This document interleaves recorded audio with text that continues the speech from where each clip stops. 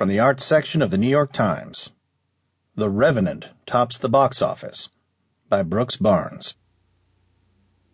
With theaters in major cities like New York, Washington, and Philadelphia closed Saturday because of a severe winter storm, new wide-release films, all with terrible reviews, arrived to modest box office results.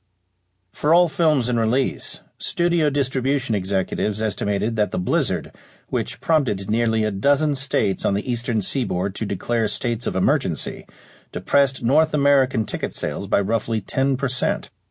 Perhaps fittingly, The Revenant, 20th Century Fox, a survivalist thriller that takes place mostly in snow.